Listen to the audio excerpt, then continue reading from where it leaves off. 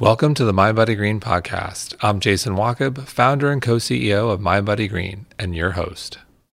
Hey everyone. At this point, we likely don't need to tell you that gut health is the gateway to optimal well-being. But gut health is personal and no two guts are the same, which is why we have board-certified internist and functional medicine practitioner, Dr. Vincent Pedre, back on the show to discuss everything you need to know about optimizing your own gut microbiome. From the best fermented foods to recovering after antibiotics to the exciting new updates in stool testing and fecal transplants. Vincent has undergone years of research and clinical experience as a functional gut health expert. And if you often feel overwhelmed by the lion's share of gut health advice, then this episode is for you. Keep listening to hear actionable tips and underrated daily hacks. Vincent, welcome back. Great to see you. Great to see you again. So it's been about a year since we talked, and besides your incredible new book, The Gut Smart Protocol, I'm curious, what's new in your world in terms of all things gut health? Oh, and I think I've been in the gut health realm for over a decade now. Actually, like 15 years at least since I really dove into functional medicine.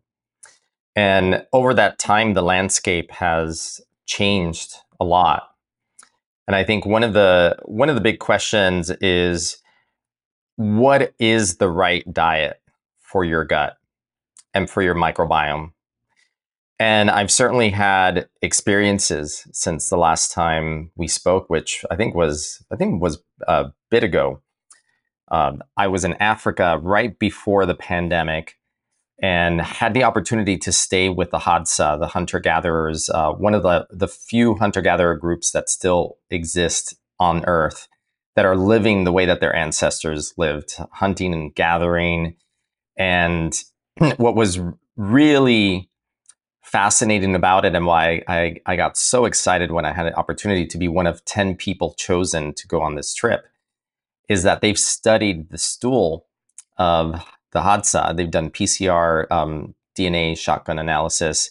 And what they found is that their microbiome is incredibly diverse, really diverse. And there are probably a lot of factors there. But why is that important? Why would we even care that their microbiome is diverse as it is? And the reason is that the Hadza have no diabetes, they have no heart disease, they have no dementia, they have no obesity, they have no cancer. So they don't have the diseases that we associate with the modern Western world that maybe we think. And there are a lot of things that have been good for humanity that have been discovered in medicine in the last 100 years. Even the discovery of antibiotics has prolonged lifespan. But even with that, we see the lifespan has not really cracked much longer than it's like 70, like low 70s in the US. Hasn't really changed in, half a century. And so, what can we learn from the Hadza? And how can we filter that into the way that we live our lives? Because we're not going to go out and become hunter-gatherers. But there are certain key takeaways that I talk about in my book. And this was one big influence in shifting, I think a shifting paradigm of how we understand what creates health and what creates a robust, diverse gut microbiome. And that is a key word. If anything, I want people to remember who would listen to this podcast: diversity, microbial diversity. That is the holy grail. Because the more diverse your gut microbiome is, and we can go into some studies that have looked at that, the lower your inflammation is. And inflammation is the common denominator, the fuel behind every chronic degenerative disease out there. But I want to go back to, a very important tenet of functional medicine, which is eat the rainbow. I see that multicolored painting behind you and I'm thinking, that's like a representation of all the different colors. We live in Florida now. We're embracing the alligators. Yeah, I like it. And the coloring, I think the colors here are always much brighter than in New York. And so we learned eat the rainbow, and that's how you create microbial diversity. And yet my experiences and some studies that have come out are actually challenging that point of view that has been such a fundamental, foundational belief in functional medicine that you need to eat this wide variety of colors to get all of the antioxidants and phytonutrients that we need in order to ensure that our microbiome is more diverse and robust. And yet, what do the Hadza eat? They eat root vegetables that they dig from the ground that are brown and white. They eat honey. And when I say honey, I mean they're eating everything, the honeycomb, the honeybees. Now, that might sound a little gross, but the honeybees in Africa, the ones that live around the area in Tanzania where they migrate, they're tiny. They look like little flies. They don't look like bees the way that we think of them. And actually, I went out hunting and foraging with them and ate a root vegetable that had just been freshly dug from the ground. And then they came over and offered me honey.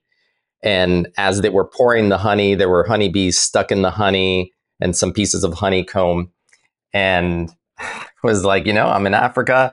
I'm going to do as the Hadza do. And they also eat baobab fruit, which again is just browns and whites. So not a lot of. What's the fruit called? It's called a baobab. Baobab. I've never heard of that. Is that even BAB?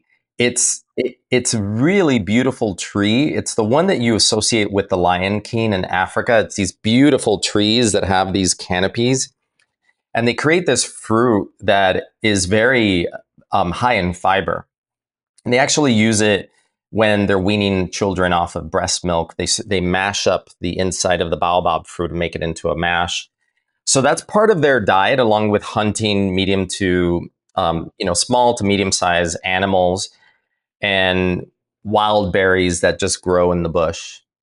So it's not a very diverse diet, and yet they have an incredibly diverse gut microbiome, probably some parasites in there, who knows?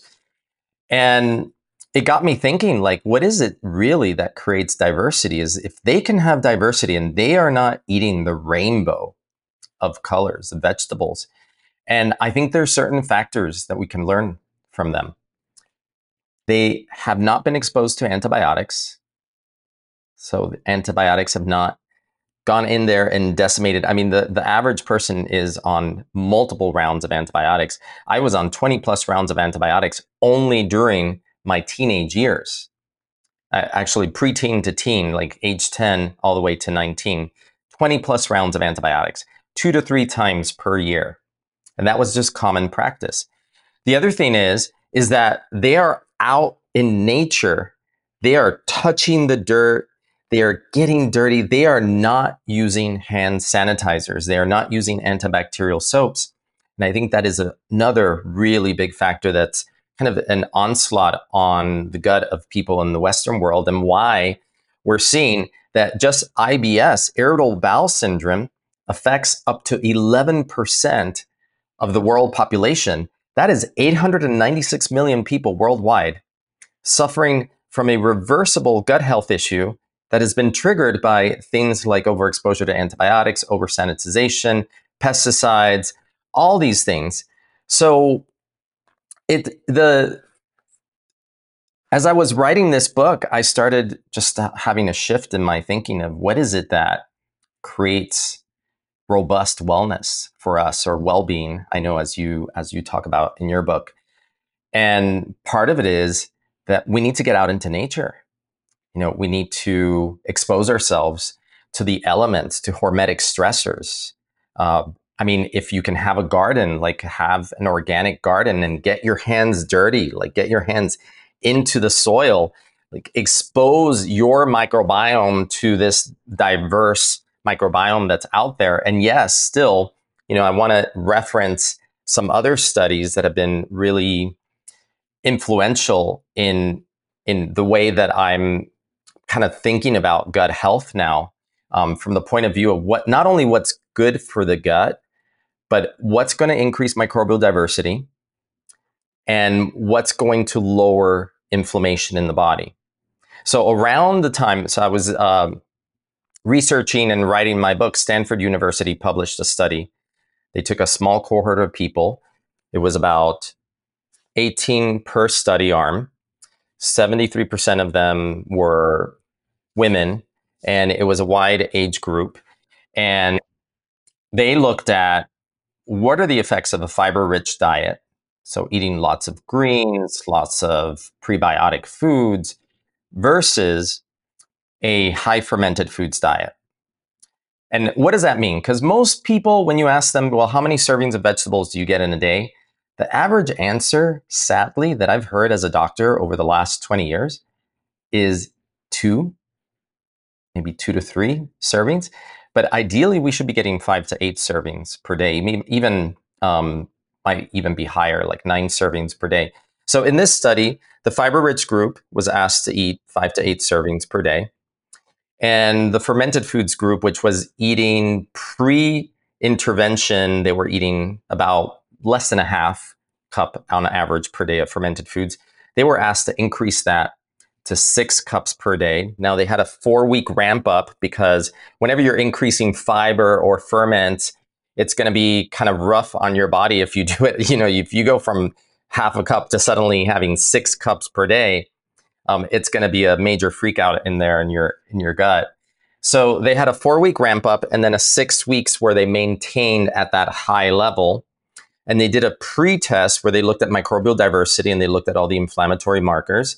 And then they did a post-test at the end of this 10-week period. And actually the full study was 17 weeks long because they had a ramp up and then the study period. And then they had a period where they allowed people to choose how they wanted to eat. And so what they found in this short study was that surprisingly, again, so this ties back into the hot stuff, ties back into thinking about, is it fiber? Is it eating the rainbow that's going to increase microbial diversity? And what they found was that it didn't. Now, it could be that the study wasn't long enough, that maybe we needed more time on a high fiber diet to start to see that part of the microbiome change.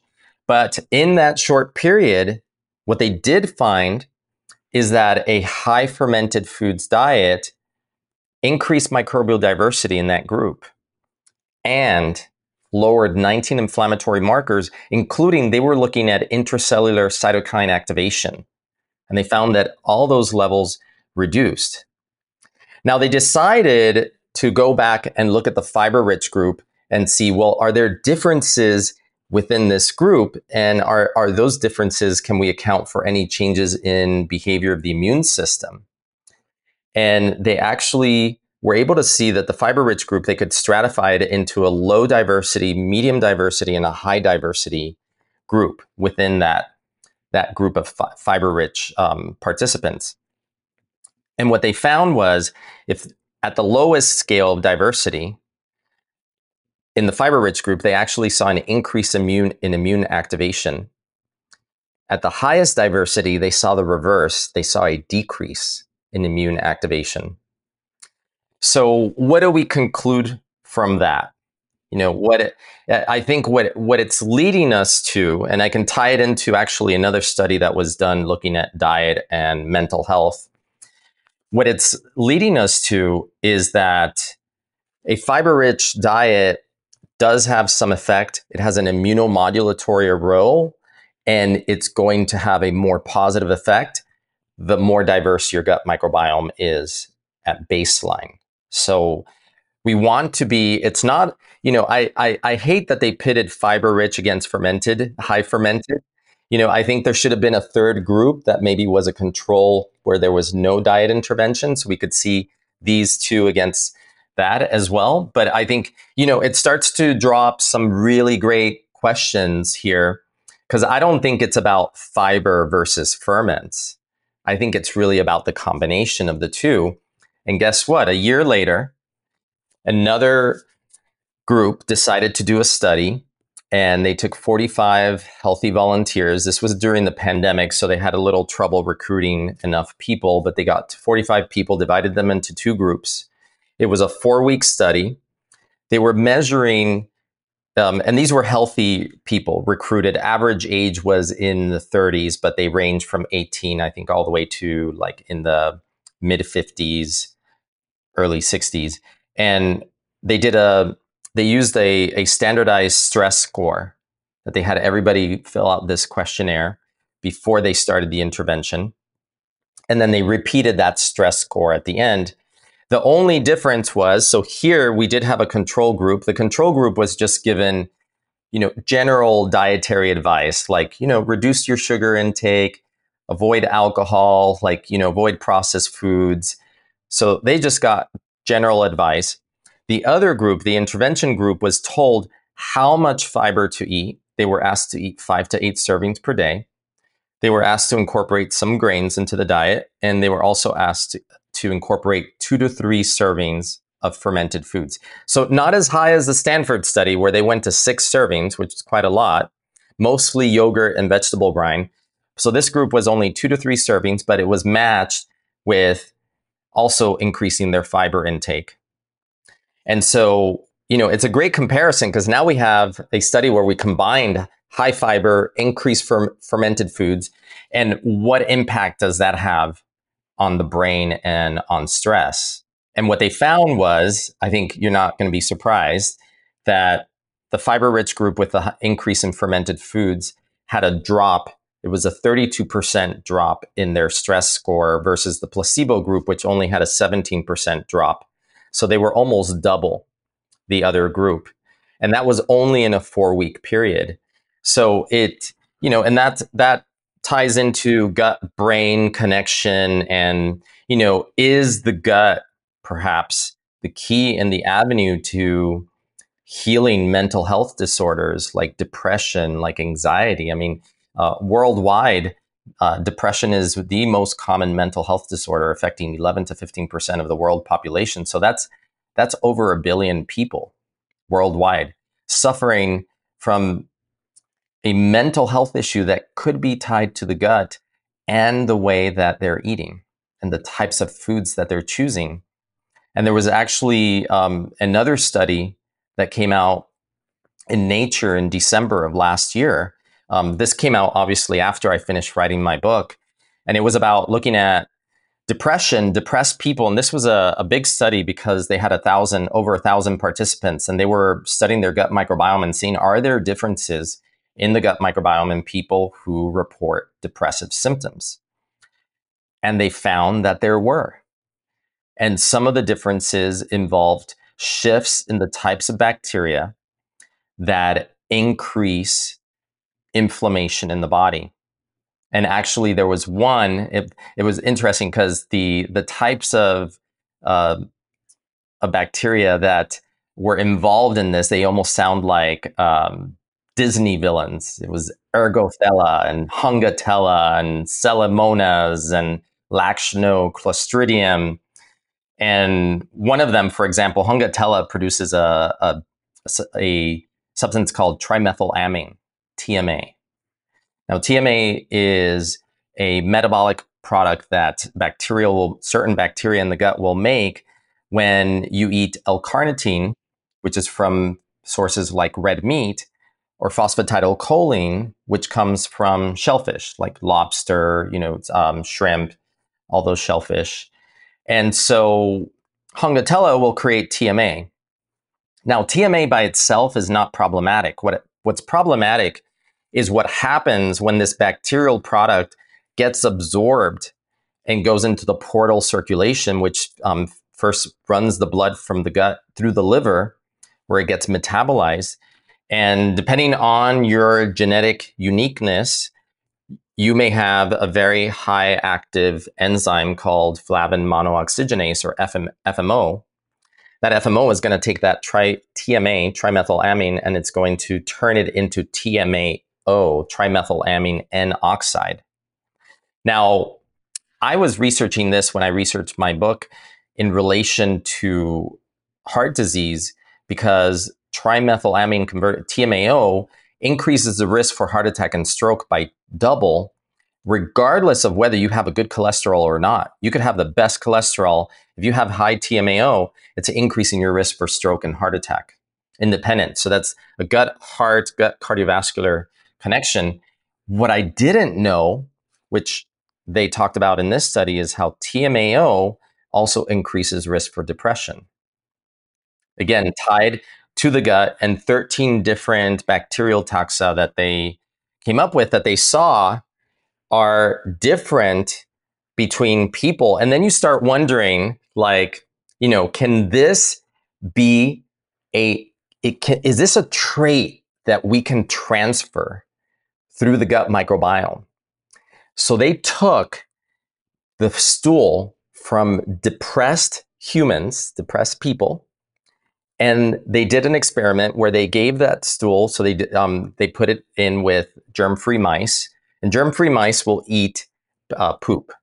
It's a little gross, but they'll eat poop, and they make for a really great experiment because they start off with no gut microbiome, and then you expose them to these bugs from the poop of depressed subjects in this particular study, and then you watch their behavior. And what they found was that when they were exposed to the poop from these depressed subjects, that their behavior changed, and they started exhibiting depression style behavior. That I guess they have certain markers that they look at in mice.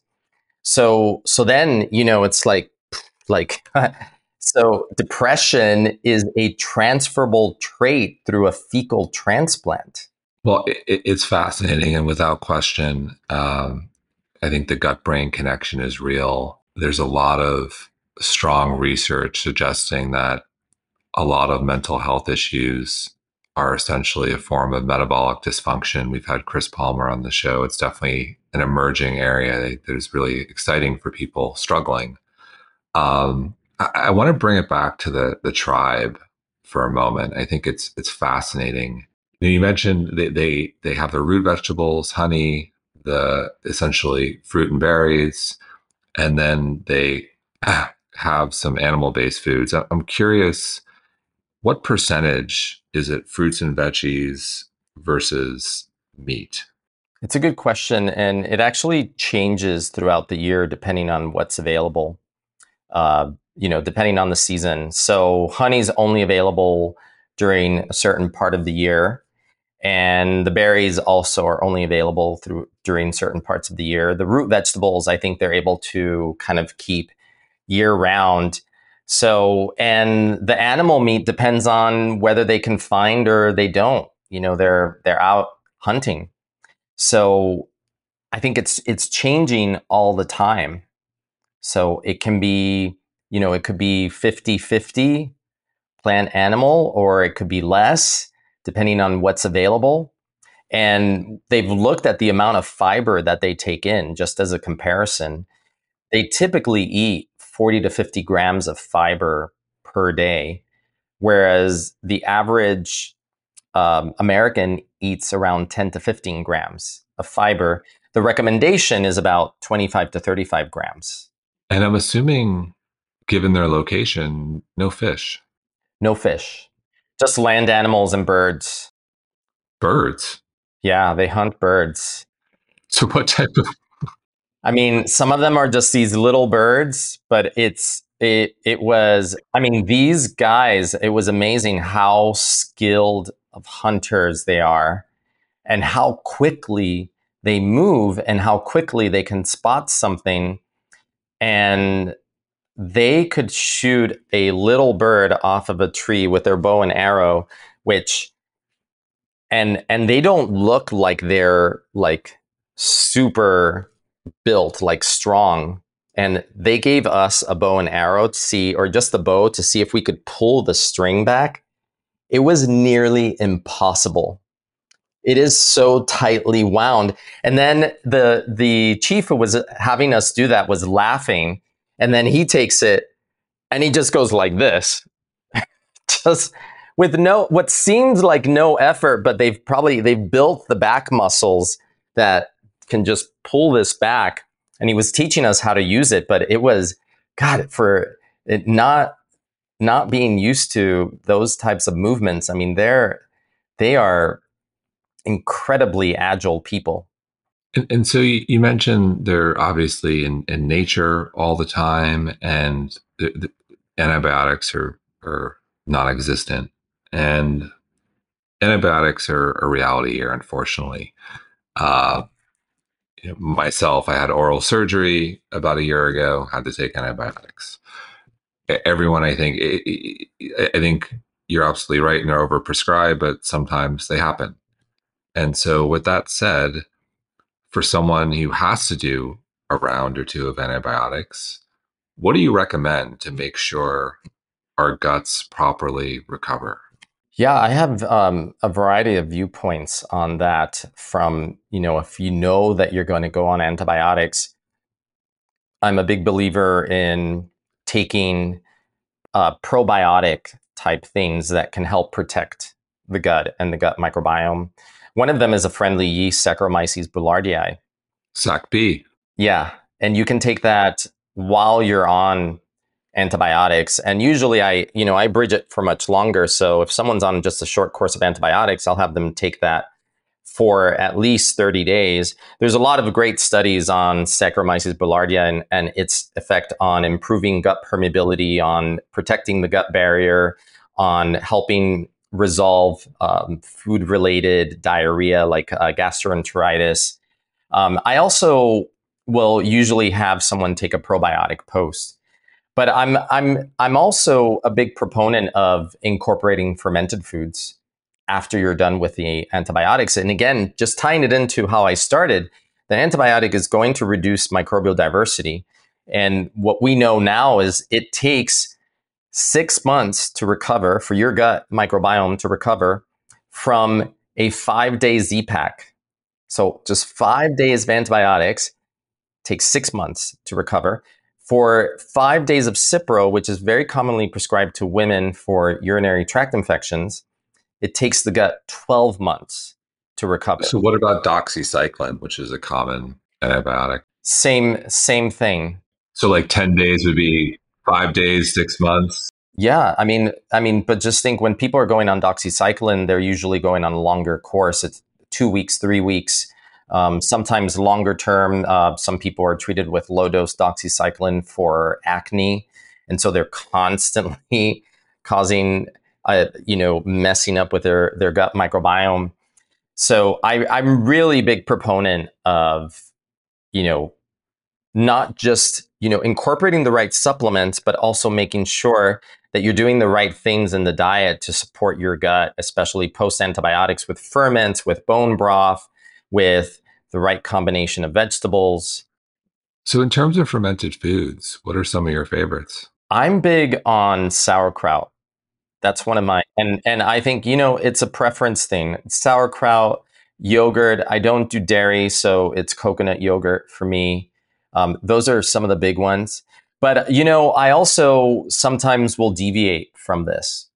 And it's something that I talk about in my book about intuitive eating and using your intuition to personalize your eating for yourself, because sometimes your body may tell you that you need something and you don't know why logically it's telling you that, but your body has a certain level of wisdom that needs to be listened to.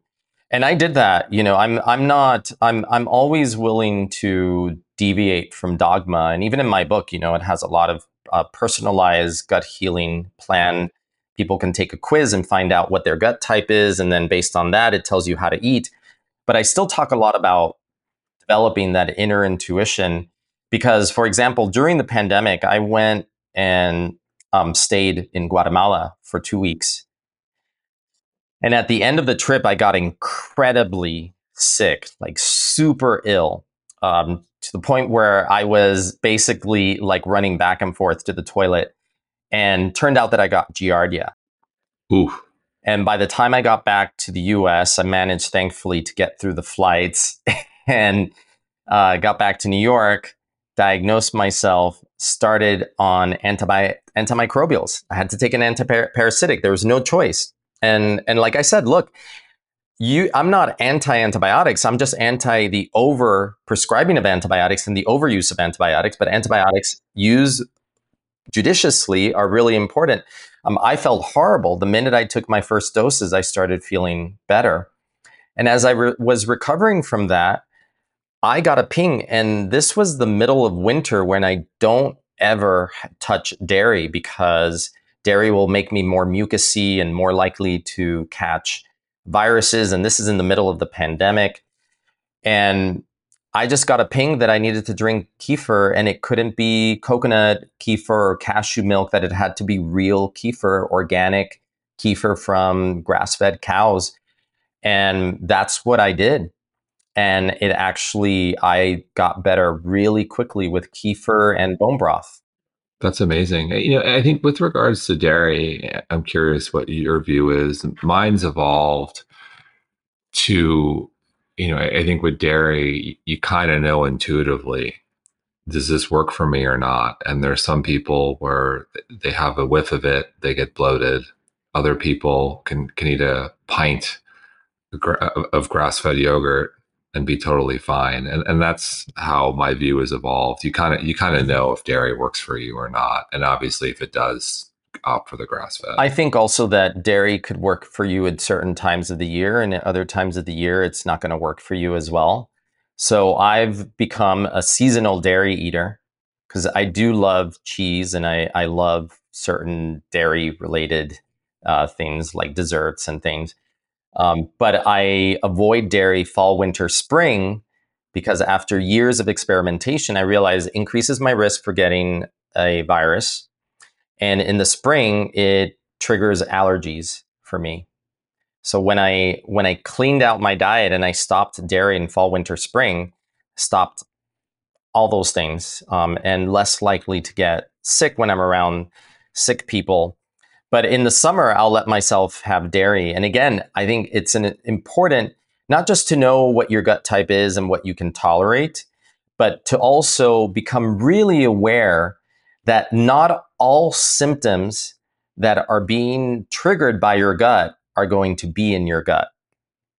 For example, if you have dairy and you get a little bit congested after you have the dairy, but if you're not paying attention because you're not really tuned into your body, you don't have body awareness, you might think that, oh, I just got congested. Maybe there's dust in the air or something. You're not creating the association. And it's so important to start to see those patterns because it can be super subtle, but that little shift in how your sinuses feel after you have dairy could be a sign that it's actually causing more damage than helping. And it's better to avoid it. 100%. It's one of the reasons why I'm such a big fan of mindfulness and meditation and yoga, because those practices really help you tune in to your body. You don't hear a lot of people, go from a 20-minute meditation or a 90-minute yoga class and run to McDonald's for a Big Mac. You just become more in tune. That was something I noticed when I was in my yoga was kind of the bridge that got me through medical school. Yoga, meditation, breath work through medical school, and then through residency training as a doctor, which, as you know, is pretty rough. Sometimes 100+ hour weeks. And I noticed that they've done studies where they've shown that sleep deprivation increases the cravings for sugar, for refined carbs, for processed foods. And it definitely happened to me, where especially the more sleep deprived I was, the more I wanted sugar, like bread, pizza, really things. This is before I was aware of how all these things were damaging my body. But when I went to yoga class and I left the yoga class, all I craved was plant-based foods. I had no desire for refined carbs, for sugar. I needed to have something really clean. It was like my body wisdom was speaking, and I could hear it, and I knew exactly what I wanted in that moment. Yeah, it's funny. When I was practicing yoga, like every day in New York City, going to yoga classes every day, there was a time I experimented with being vegan and almost raw. I will say that it does not work for me. It doesn't work for everyone, and I think that's a really important thing to think, because right now we're in such an explosion of information and information sharing, and we get these trends that suddenly hit, like keto, vegan, paleo, vegetarian, and you think, well, it sounds like it's good for everyone, and that's one thing that I wanted to demystify in my book, because what I found over the years of working with gut patients is that no two guts are the same. So how can their diets be the same? They can't. And you've got to personalize the approach, because what I had over the years is these, you know, gut patients that were coming in with horrible gut health, but they were eating perfectly their kale salads, their raw foods, but not realizing how damaging that was for a gut that was disordered and leaky, and microbiome that was dysbiotic, and their gut couldn't handle all of that raw food. It's such an important point. We talk about nutrition all the time here. We share so many different points of view, and it's all interesting, and people listening should take it in and make some notes. But at the end of the day, none of these studies matter. It's all about the N of one, you, because we are all unique. Soak it all in, but you gotta really focus on you. There's no one size fits all, honestly. And I know you've interviewed a lot of different perspectives, and they come in and it's like, this is the best thing, like the carnivore diet and this. And that's what I wanted to take in my book and say, no, there is no one size fits all. We need to stratify you by asking a certain set of questions that are going to help me understand, based on gut related issues, gut issues, but also gut related health issues, where you stand in your gut health, because it reverberates and it affects every system in the body. And then that can help us know what is the best way for you to eat. Because if you have severe gut issues, you just heard me talk about how great fermented foods are and how we should be incorporating fermented foods into the diet. But if you have severe gut issues, you cannot have ferments. You're not ready for them. So I want to encourage everyone to pick up the book so they can go through all of the questions you have. But what are some of the questions, if you can share a few, so that folks can ask themselves, give themselves a little bit of a reality check on how they're doing with their gut health? Yeah, I mean, some of them are really simple questions about the frequency and intensity of symptoms, like, do you get heartburn? Do you suffer from constipation? Do you get an upset stomach? Very gut-centric symptoms. But then I'll ask, do you have allergies? Do you have asthma? Do you have autoimmune disease? Do you have Hashimoto's? Have you gained weight in the last couple of years? I find that it's very difficult to lose weight. These other questions, they sound like, wait a second, why are you asking me about this? This doesn't have anything to do with my gut, but actually it has everything to do with the gut and the gut microbiome. And they're all revealing to me, based on the severity score, whether you have leaky gut or not, and how disordered your gut microbiome is, and how much healing is going to need to happen in order to get you back to a really good place. And what's your take on frequency of bowel movements? At least daily. And it's got to be a satisfying full poop, because you could be going daily but not emptying completely. And if that's the case, even though you're going daily, you're still constipated because you're retaining poop. But at least once a day. And some people, honestly, they can go more than once a day. Some people have a very strong gastrocolic reflex. When you eat and your stomach feels full, it sends a signal to your rectum to empty. So some people can go up to 3 times a day after every meal. But at least once a day is important. And no, it's not normal to go 2 or 3 times per week only. And I see a lot of people out there who think that that's normal, because that's the way their bodies have operated for years.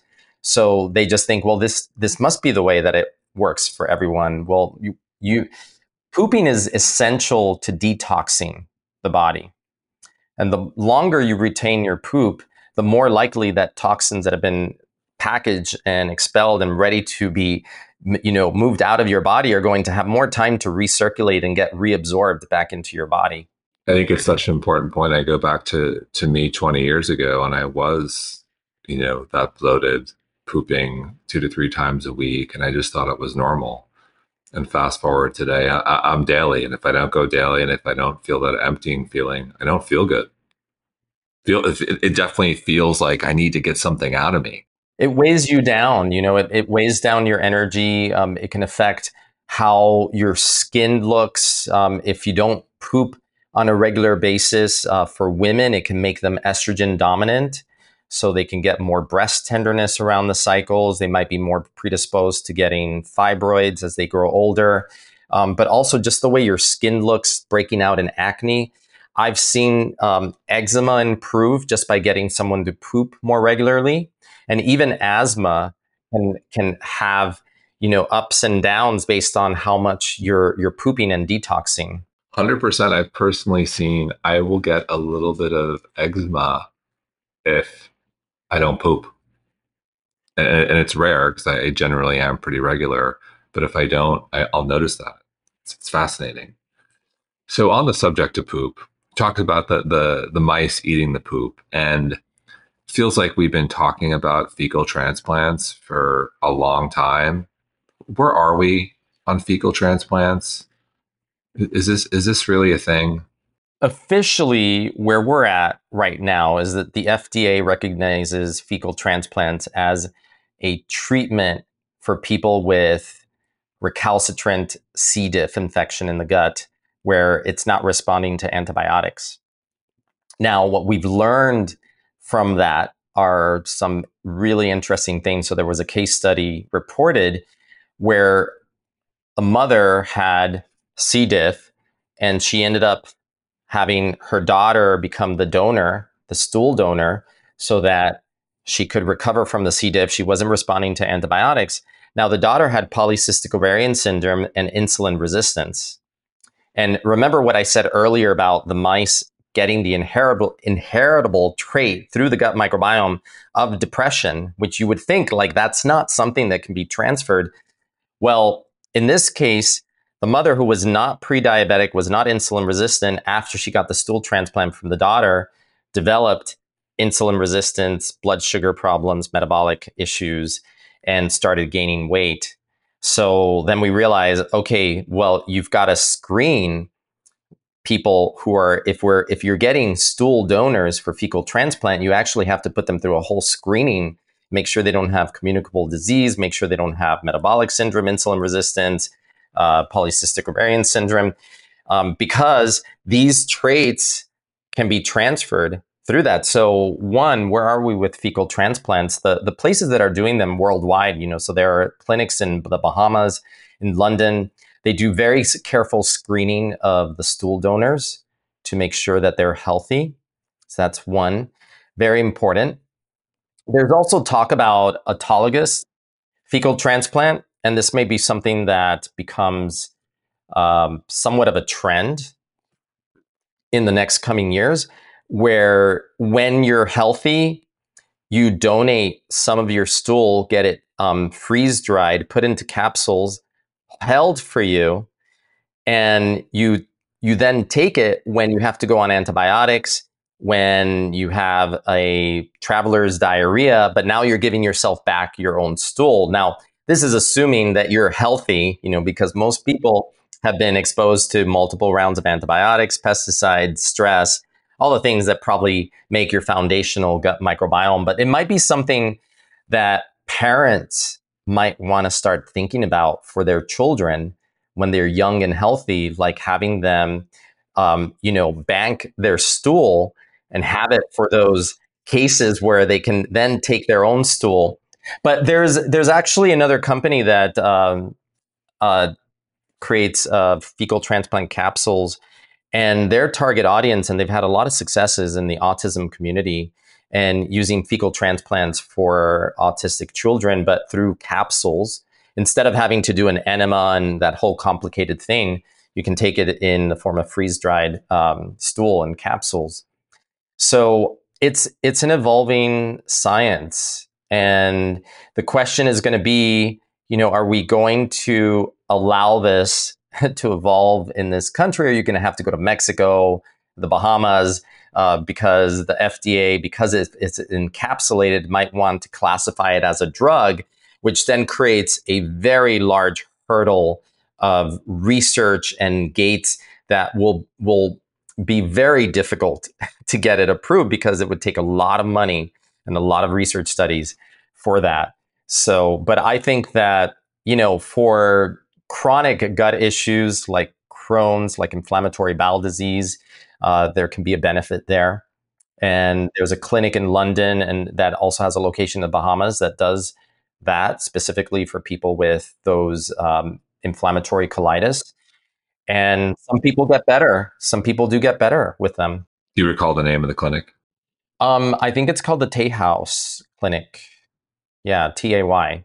And stool testing, I hear a lot of mixed results on that in terms of accuracy. What's your take on stool testing these days?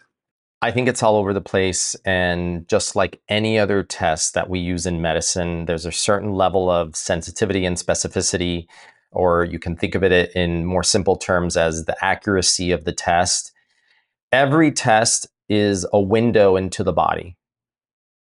And the way I see it is, when we use tests, it's like if the person is, it's kind of like this interlay. And the way I see things is, you have the person, you have their story. So we never want to discount the symptoms and the story that the person tells us as a health practitioner. Because what a lot of people do is they separate the person from the test results. And if the test results are normal, they look at the person and they tell them, well, everything's fine. But doctor, I'm tired, my joints are achy, blah, blah, blah. But your tests are fine, so you're okay. Come back in a year when, if you're still feeling the same, we'll do the tests again. That's how a normal visit with a Western doctor often goes. But for me, a lot of it is like, well, did you do the right tests? Did you look in the right places? Maybe there are things you didn't test. But I always think that instead of the person in the test, you interlay them. So the test is like transparencies that you're putting on top of the person, and you're integrating that information, and you're seeing, well, the test says this. Does this make sense with what the person is presenting with? Or is there another test that I should look at because this person is feeling this way? I mean, there's so many ways to do stool analysis, 16S RNA, which I think has certain limitations because they only look for a certain range of species. I personally think shotgun DNA sequencing is better because it's going to look at everything there. But then the flip side of that is that it tells you everything. And then you're like, well, what does all this mean? Because we still don't fully understand. And this is what a lot of companies are looking for out there is there a microbial signature? Can we look at a microbial signature that is representative of leaky gut? Is there a microbial signature that is representative of small intestinal bacterial overgrowth? Is there a microbial signature that's connected to autoimmunity and autoimmune disease? Is there one for depression, like that study that was done and published in Nature at the end of last year, where they saw there were 13 taxa bacteria that were associated either high or low with depressed individuals. So I think we're still understanding those pieces, but there's a lot more information that you can get from a stool study. You can look at inflammatory markers like calprotectin that reflects white blood cell inflammatory activity. You can look at eosinophilic protein X, which might be elevated if your eosinophils are high, which can happen if you have a parasite. You can look for parasites. You can look for yeast. You may or may not find them. I have an acupuncturist friend who sends stool analysis to Nigeria and Africa, where they do very detailed microscopic analysis of the stool and sometimes find things that are missed in our normal stool studies. There's limitations to doing stool cultures. And certainly the DNA sequencing has, again, opened our world to seeing more than we could ever see before, because in a stool culture, it was almost impossible to culture anaerobes, the bacteria that do not live off of oxygen. They're impossible to culture. But when you do DNA sequencing, then you can find their DNA. So it's given us a view into this hidden world that's inside of us. But I think there's still a lot to learn from those tests. And I know there's a lot of direct to consumer tests that tell you, send us your stool and we're going to tell you what you can eat. And I've had patients do those tests, and sometimes the information conflicts with what the patient knows is good or bad for them. The study might say you can eat this food, but the patient knows when I eat this, I don't feel well.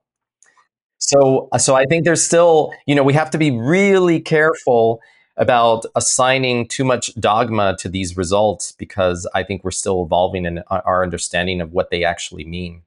So, in terms of just analyzing the bacteria, are there certain providers you tend to recommend? I've switched over the years, and for example, I've used Genova Diagnostics for a long time, and then because of the way the reports are done and the breadth of the report and the information I get, I've leaned now more towards Vibrant America and looked at their type of stool reporting. There's also another lab, I think, called Diagnostic Solutions, the GI map. But that one has its limitations because it's 16S RNA. So it's not looking at the full breadth of what's inside of there. They're looking at what they think is important. But I honestly think with any of these, again, that's why you have to interlay the patient's story, because you might do a stool test and it might not show that there is yeast in the stool, but the patient's story is very consistent with yeast overgrowth. So, like any good doctor, and dating back to William Osler, one of the fathers of modern medicine, you treat the patient, not the test result. You always treat the patient. It's always important. I think this patient-centered medicine, personalized medicine, that's a really important way to go. And that was something that I felt very conflicted with in when I was training in the hospital, because they would talk about, like, well, 13% of people in study responded well to this medication, so we're going to put you on this medication because we think it's going to help you. And I'm like, wait, but what about this person? Is it really right for them?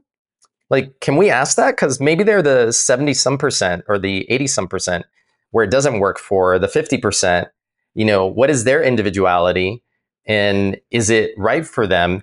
Or, I would hear doctors say, well, this works for 55% of the people. I don't know why it's not working for you.